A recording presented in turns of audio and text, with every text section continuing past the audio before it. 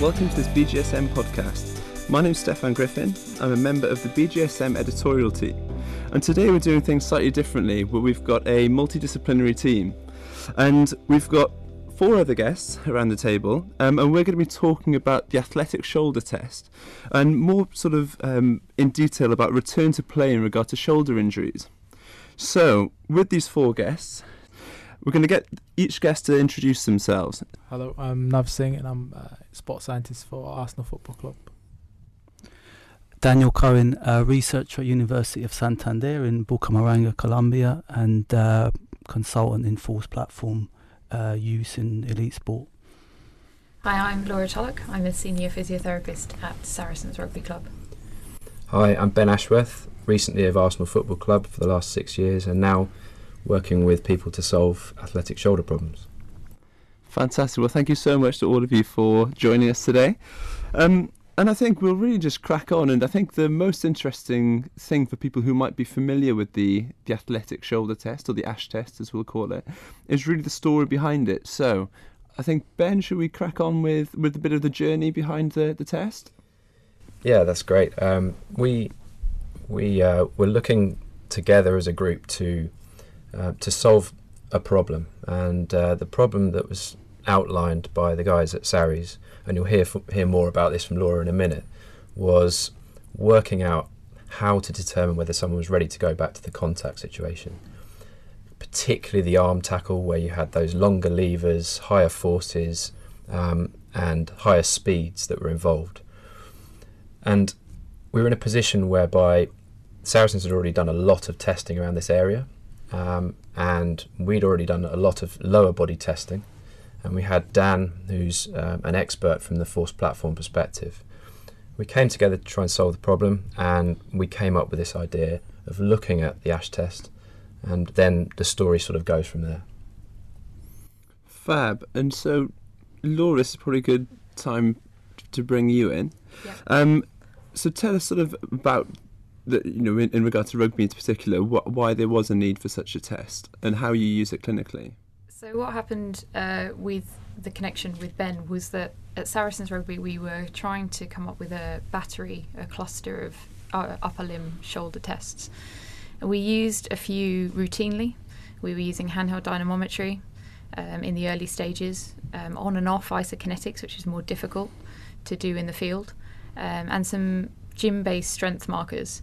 And we felt we had a good battery of tests, but what we began to identify was that a return to impact for us was something we weren't testing as well as we could. So we began a thought process with the other author, Paddy Hogben, who's now with P3 Performance. And we came up with the concept of using a push-up initially. So we had a contact with Dan to look at using the force decks to do upper limb during a push-up test. And we looked at narrow, we looked at wide, and we began to look at plyo push-ups. And it became apparent that we were getting some interesting data, but we weren't too sure what to do with it and how to apply it. And so it was communication with Dan that then led to us opening this out really into the field that we're talking within now. And that led to the ASH test. So what we found was the discussion of this long lever test correlated quite nicely with a few clinical cases we had going on at the time. And that was players returning from shoulder surgery. And they were going back into contact. And if it was very close contact sessions where it was quite a narrow impact, then they were quite confident. But they were expressing a uncomfortableness or a discomfort going into a grab tackle or a long lever, or if they had to reach behind them to grab somebody quickly. And that was where they suddenly said, I'm very anxious. And we realised none of our tests were flagging that concern. And the use of this test actually began to highlight something to us. And that's where we developed the test and began to collect the data. Fantastic. So that's a really interesting story in terms of the use of the test. But for people who might not have seen the videos on Twitter that maybe sort of give us a practical demonstration, Ben, do you want to talk us through, physically and sort of practically what the test looks like? Yeah, sure. It's a test that looks at a maximal 3-second isometric, and it's taken from what we did with the hamstrings and the lower limbs at Arsenal. So the concept was there, and then it was, okay, how do we expose the athlete to these long lever positions? And we looked at a T position as being most likely, so the arm at 90 degrees abduction, to represent some of the problems that Saracens were experiencing. But because of the potential for looking at other angles and other athletes from different sports, we also explored the Y position, that kind of 135 degree abduction angle, and the I position, which is the sort of 180, if you like. The athlete lying prone on their front with their head on a block, a 4 centimetre block to standardise the spine position, and their feet hip width apart. So that was really important to standardise the position for that retest reliability. The actual test itself was as fast and hard as possible after some discussions with Nick Maffioletti about getting the best out of a test with regard to rate of force development, as well as the commonly used peak force metrics. And once that was done and we were familiarised with the tests, we knew we could trust the data, and then it was about us putting together a reliability study to show that the test itself was reliable. But there was some other intricacies around making sure and quality assuring the test itself, actually on the day and doing it, and something around the coaching, which I think Nav is probably best placed to tell us a bit more about. So my role came within this is to quality assure the data, basically looking at each individual force trace and making sure there was no flags, that start of movement was correct, and also when the end of the study I did the data analysis. Fantastic. And in terms of the reliability paper is now published in the British Open Journal of Sports Medicine. Just one of you want to run us through the reliability data so that people who may not have read the paper can sort of get a quick summary. Yeah, so we looked at the reliability on 18 elite rugby players at Saracens, and we found that the reliability was excellent. So the ICCs ranged from 0.92 to 0.98 across all 3 positions for dominant and non-dominant arm. And sort of bring it back to a clinical sort of story and the clinical role of the test, Laura. So within a daily setting, I know you mentioned that you've used it in sort of people coming back from shoulder surgery and things. Are there any other uses sort of on like daily use? Do you use it as a monitoring tool to sort of flag up issues, or how does it work on a daily basis for a team like Saracens? So we found the test actually very useful for a couple of different reasons. When we were completing this study, one of the applications of it was for the return to play, and that was in athletes originally with no injury within the last few days. But obviously in rugby players they tend to carry a lot of old injuries, and it's very rare to get someone that hasn't had some form of upper limb injury in some description. So what we began to pull out of some of the data as well was differences in shoulder peak force, left versus right, and that was players that were playing currently and were not in the class of being injured.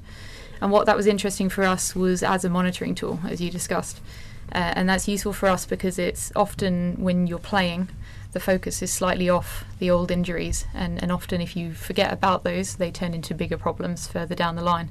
So it highlighted for us a few things that we needed to continue working on.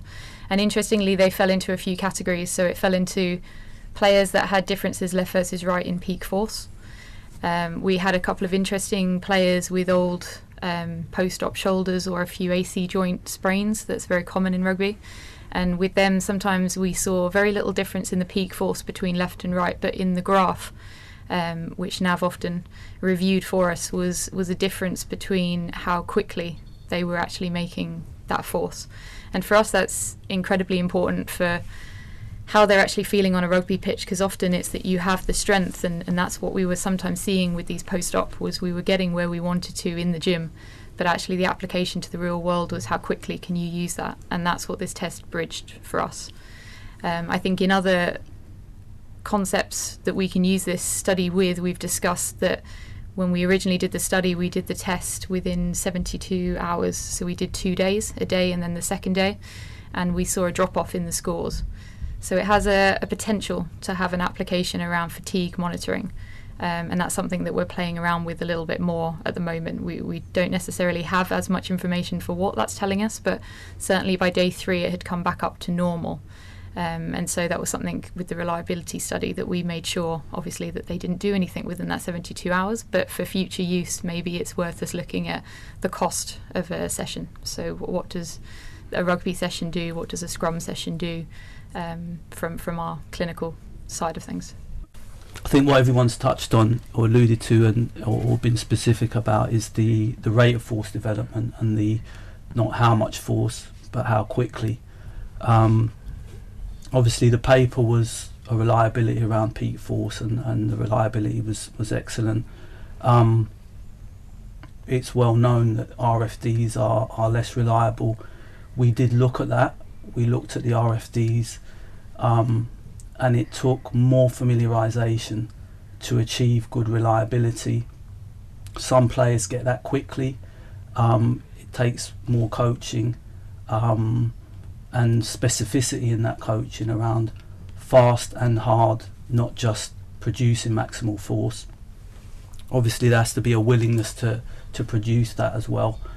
But there's evidence out there, and I think this is the potential that data or that test can then give you a means to look at force, long lever, rate of force development, and capture some of those residual deficits that the evidence shows that exist, or at least RFD deficits seem to persist longer than force deficits, and that's been shown post ACL and post hamstring. Fantastic. And just so listeners are clear, we're not just talking about we've got fantastic case studies from rugby here, but this has got direct applicability to other sports, and although Petr Cech would make a great second row, this is also sort of useful for sort of any sport that uses upper limb. So you've got data for other sports, and can you sort of give us a flavour how it might be useful for other sports as well? Well, yeah, we were very clear that we didn't want to put this out there until we'd established that it was a trusted test, from the scientific rigour perspective. And of course, as we've all said, we're still exploring and still building intelligence around certain markers that we're looking at. But there's been significant interest since this publication came out about the test, and currently there's projects ongoing in cricket, baseball, tennis and swimming, and the different applications there around using a reliable test. But again, going back to what Laura was saying, looking at the cost of sessions and looking at that potential to pick up fatigue. There's also some real interest in how particularly rate of force development metrics might be used to look at an athlete's potential to protect their joints, so an injury prevention capacity. But very interestingly, and this would be the silver bullet, is looking at some of those more performance related things like throwing speed. And it's early stages around these as well, but we know the data's there. It's the thought process that counts. So it gives you something that fills a knowledge gap in this area that hasn't been explored before. And then more and more people using their brains, like Laura and Paddy did in their sport to solve their problems, can use this test knowing that they can trust the data, and then start to correlate their own injury levels and also their own kind of performance related questions around the data that they're getting. And I think it's really interesting that you've mentioned there that this, we've heard a lot about rate of force development and force plates, especially in regard to lower limb injuries. So it's interesting to see it developing now within an upper limb setting. But I think it would be one thing I think we need to touch upon is that no test is ever 100% perfect. And we can signpost people to the publications that you've mentioned. Talk us through maybe some of the limitations of the test and what some pitfalls that maybe you've come across in working in sports and how you overcame them with the test. So not everybody has a force platform, but we're very keen to put forward that it's the thought process and not the technology that counts. So we've explored other ways at which people can do this test, and there's a master's student supervising a project that he's doing which is looking at the validity and reliability of a SFIG cuff. So a cheaper option which will certainly pick up peak force, it won't pick up RFD, so that other people can look at testing athletes in those wider positions and those overhead positions. There's also been some publications actually in this area, so as we were doing some literature reviews around the subject, there's a swimming population in a paper in Japan, of university students who were already doing a handheld dynamometer in an eye test position, and we've mentioned that as well in the in our publication. So that, I suppose, is one of the limitations which we've tried to address when we're coming across getting the thought process out there to the sort of wider population, so that they can use this and again have a think about how they might test people slightly differently to pick up other issues. Yeah, brilliant. Dan? You mentioned no single test being solve all, and I think we've talked about this in the editorial as well, is the way in which you're getting peak values, rate values, and I think Laura will maybe speak to some of the use of the plyo push-up and the way in which, let's say, the landing phase of that plyo push-up shows similar patterns as has been reported in the landing for drop jump or CMJ in terms of offloading the involved side. So I guess the collection of tests, having this toolbox where you're able to pick up residual deficits or deficits specific to the injury or to the activities that they need to perform, and I think that's the the creativity around that, and that's why I think underpinning that point about the thought process and really applying. We've got so much from the lower limb. It's time to apply that thought process to the upper limb. Yeah, I would agree. I think that's something that's come out of this really is, for me, the process of finding that problem that we had. It was the gap that was missing. It was using the skill of everyone to come up with that answer. And I think that it's different for every athlete, which is what we're seeing. So some of them certainly went through our ASH test and actually came out and it was a confidence booster. We had no problems whilst we were using it. It was part of our cluster.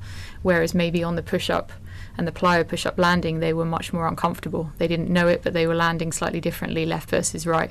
And that gave us a different approach. So I think it's using or finding something for the problems you're having and making sure that if anything for a test is a test for the athlete, but it's also a test for the clinician. And it's to make sure that we're covering our bases. We look at our rehabs and we hope that we tick every box. But if we don't have a marker to make sure that we are ticking that box, then we're going to miss something. And that's when we cause these problems. So I think that's where we have these tests to help us tick those boxes off. And then that leads you on to exactly what you want to do in the rehab. So if it's an impact and it's a landing issue, that's what you focus on. If it's a long lever strength issue, you work on their strength in a long lever, and there's plenty of ways of doing that. So I think that's where that helped us guide the rehab much more specifically, much more individually for the player, and ultimately for the two players we had that were quite complex coming back. It certainly helped smooth that process and gave us the confidence to put them back into a contact situation. Okay, thank you for that. I think that's probably the absolute perfect way to end the podcast. I think it's clear that it's a really interesting test, and it's also a really interesting story sort of behind its inception, and also to see sort of, like I mentioned at the start of the podcast, sort of the multidisciplinary aspect to it. So Nav, Daniel, Laura, Ben, thank you so much for joining us. It's been a real pleasure having you on here. To the listeners, I'll happily, in the blurb to this podcast, you'll find links to the editorial, to the publication, the BMJ Open Sport and Exercise Medicine Journal, and also we'll put all the Twitter handles for all of our guests here, and links to the various videos and podcasts. You've been listening to a BJSM podcast with me, Stefan Griffin, and the multidisciplinary team around shoulder return to play tests. Have a great physically active day.